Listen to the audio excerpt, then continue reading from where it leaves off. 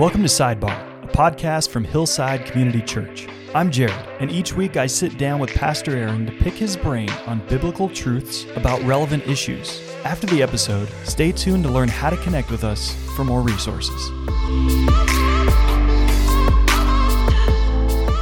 Hey everybody, welcome to the Sidebar podcast. I'm Aaron McRae here live in the studio at Hillside Community Church with video guy Jared. Jared, how's it going today? I'm good. You're good. That's good to hear. Did you know this was called Studio G? Studio G? Yeah. I did not know that.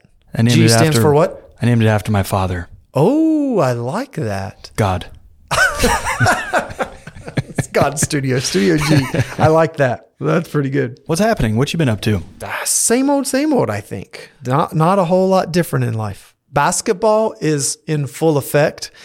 Very little competition from football. No competition from baseball. In my brain, my house, no competition from hockey. So I'm a basketball guy. So I guess it's my time of year. Super Bowl's coming up. Super Bowl is It'll be this weekend. Here. Who's going to win? Oh, I think Kansas City is going to be hard to beat. Ooh, really? You know You're how many a Eagles Philadelphia fans? guy? I'm not, but you know how many Eagles fans there are out there? There are a lot. We just lost most of our listeners. I think it'll be a really good game. So I'm hoping it's not one of those blowouts that by halftime you're bored to death. So just looking for a good game. Are you in a pool? Be careful how you answer this. Okay. No, I'm not in a pool betting, and I'm not in a pool in Swimming. California because the price of gas, like we said last time, natural gas is too high to heat a pool. So yes. no pools. So you and I went out this week and we filmed at the California Botanical Garden. Shout out to Phil Majors, which... Yes, for hooking us up with California Botanical Gardens. Who knew Claremont, California had such an... I mean, a lot of people knew, but you and I didn't know. It was gorgeous. Yeah. It was a gorgeous place. And then you walk through different California environments. Like we had the Joshua Tree area. We had the... Redwoods. The Redwoods. Yep. Were they Redwoods? Yeah. For us? Well, that's what they called them. You and I are gullible. We believe anything Phil tells us. Yeah. He's like, and over here, this is where... And we're like, oh my God, Phil, wow. This is where Sasquatch is. He has the best name too. His name is Film Majors. Yes. Film Agers. Oh. See? Okay. Well, that works. I thought Phil Majors, you just like want to salute him or something. It's a good name. I do. He's like he's a good man.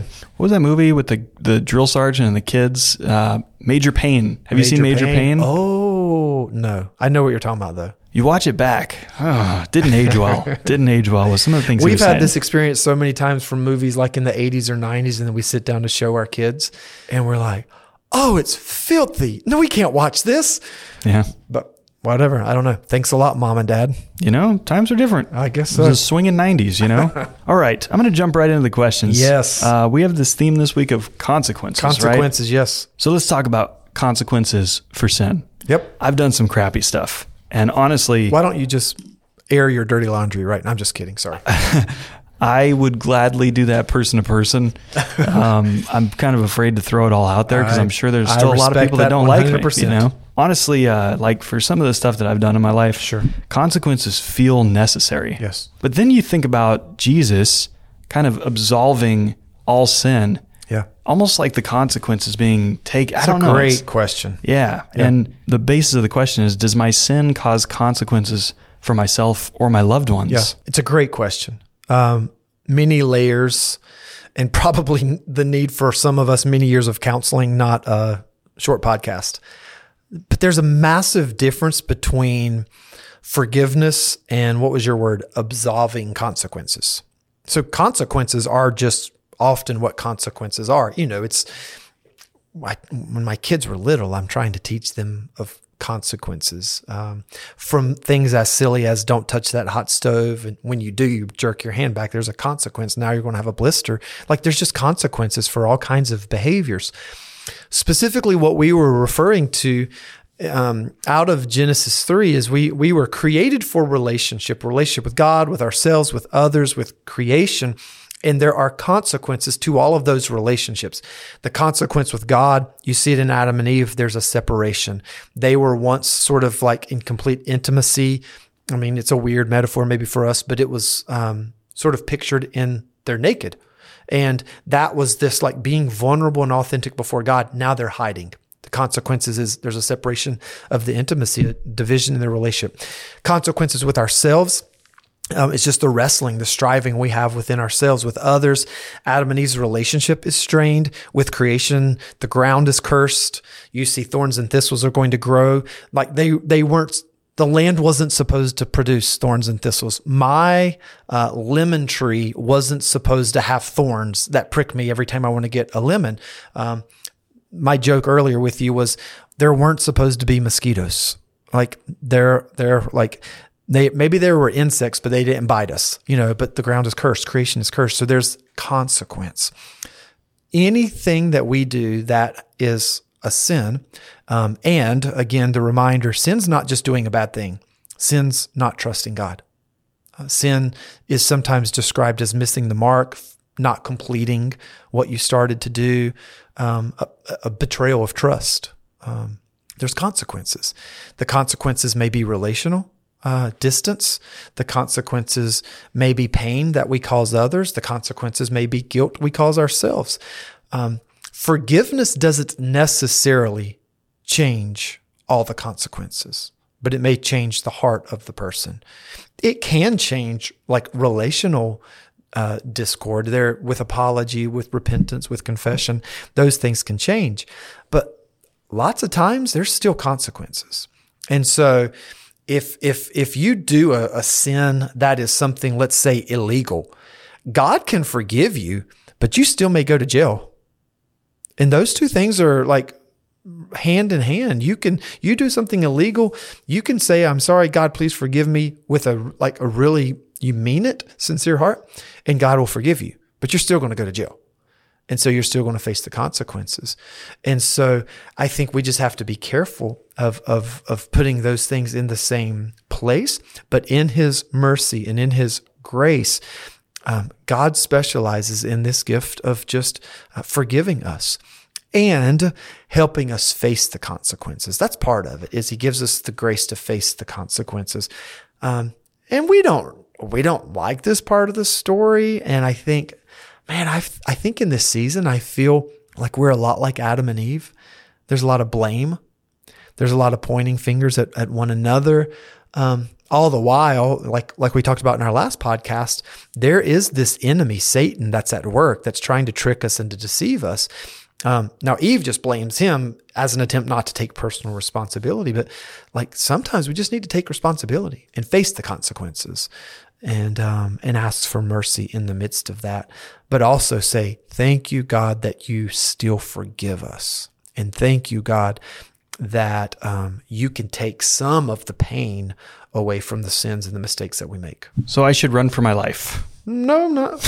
The question is, do you run to God or away from God? That's the question. Like Adam and Eve, the difference is at one point they would have ran to Him. Now, post-sin, they run away from Him. Yeah. They run away from the one who actually wants to help them. I think of student debt when I think of consequences. I know that sounds weird, but yeah, that's a great example. Yeah, because it's like, when you're taking out loans for school, you honestly really don't believe that money's even real. You're just kind of going through I'm speaking for myself here, not everybody. Right. And then you finish school and you go, oh, it's real. And somebody wants it. Totally. It feels like a consequence in a weird way, but it's also one of those things where, at some point I had to tell myself, you're going to pay this off because you wrote the check and you signed the documents. Yes. You can't just run away from it. Totally. Yeah. And we live in a world that just wishes somebody would come and absolve us from the decisions and the choices that we made. And it's like, that's not real life. Even if a president does decide to forgive you of all your student loan debt, that's not real life. And so there is a facing the consequence, and sometimes maybe even with sorrow. Oh man, I wish I wouldn't have done that. Maybe a better example is credit card debt. I wish I wouldn't have done that. But those are still in a category, there's not really forgiveness. There may be lack of wisdom and all that kind of thing, depending on your circumstance. So it's a little bit of a hard comparison to what we're talking about in the consequences that are specifically relational that we're talking about. This is more transactional. But I think it's a good example from the standpoint of you made your own decisions. Now you have to deal and face them. And you can't put that off on someone else to take responsibility for. For me, I don't know about you, but for me, it felt like crossing an adult milestone going, Yeah. no, I actually did this and now I need to live up to it, you know? And you made the decisions when you maybe had more of a childlike mindset. Like, well, I got to do this. This is what everybody does, right? It's what the crowd's doing. And it's like, whoa, look what I've gotten into. Shout out to Dave Ramsey. Hey. The Bible ends and begins with imagery of a garden. First of all, what's up with God and gardens? But why do you think that is? Because I think of my personal favorite, most emotionally tied to moment in the Bible is Jesus in the Garden of Gethsemane. Yeah. So I don't know. For me, if you look at the chronological order, it's almost like beginning, middle, and end, all crucial in a garden. Yeah, I love that. A couple things pop into my mind when you ask that. First of all, just to be really clear, Revelation 22, it's sort of a garden city. It's both the imagery of a river with trees, but also flowing through a city. So it's got both elements. So it's maybe a little bit of a mixed metaphor. There's a couple thoughts. One of them is based off of something that I heard not too long ago in a podcast. And they were talking about in our modern day, how far we've gotten away from like land. Land matters in the Bible. Throughout Scripture, the land, whether it's the promised land, inherit the land, new heavens and new earth coming down, land matters. And for me, it's like thinking through, like I can grab my phone right now. I can order food to be delivered straight here to Studio G. And I don't have to have $1 on me. I don't have to have a clue where did that food come from. It's so transactional and I'm so removed. Literally, I don't even have to see the person who delivers it. They'll text me when they drop it at the front door of our church. It's the most impersonal thing you could possibly ever imagine. It's not even human. Like if I'm by myself, I could literally order food, not talk, not see, not anything another person. Something about like the garden, I think gets us back to being rooted in our humanity.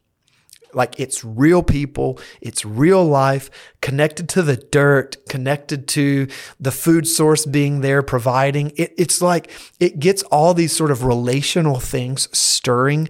Adam and Eve are with one another. Revelation 22, we will be with God and God will be with his people. That's chapter 21. But there's just this unity and we'll reign with him forever. That's chapter 22. It just gets us back to what were we created for? We weren't created to be in Studio G all by ourselves, disconnected from the world and disconnected from others. And so I think part of it is it just reconnects us to our humanity. I think another part of the answer is the Bible is written to an agrarian society. So like if the Bible was literally written in 2023, I don't know, is the garden still the image that would be used? I don't know. But, thousands and thousands of years ago, and then a couple thousand years ago when Revelation is sort of put together, there's still an agrarian society. So everything is from the earth. It's hands-on. Technology at that time is like a cart.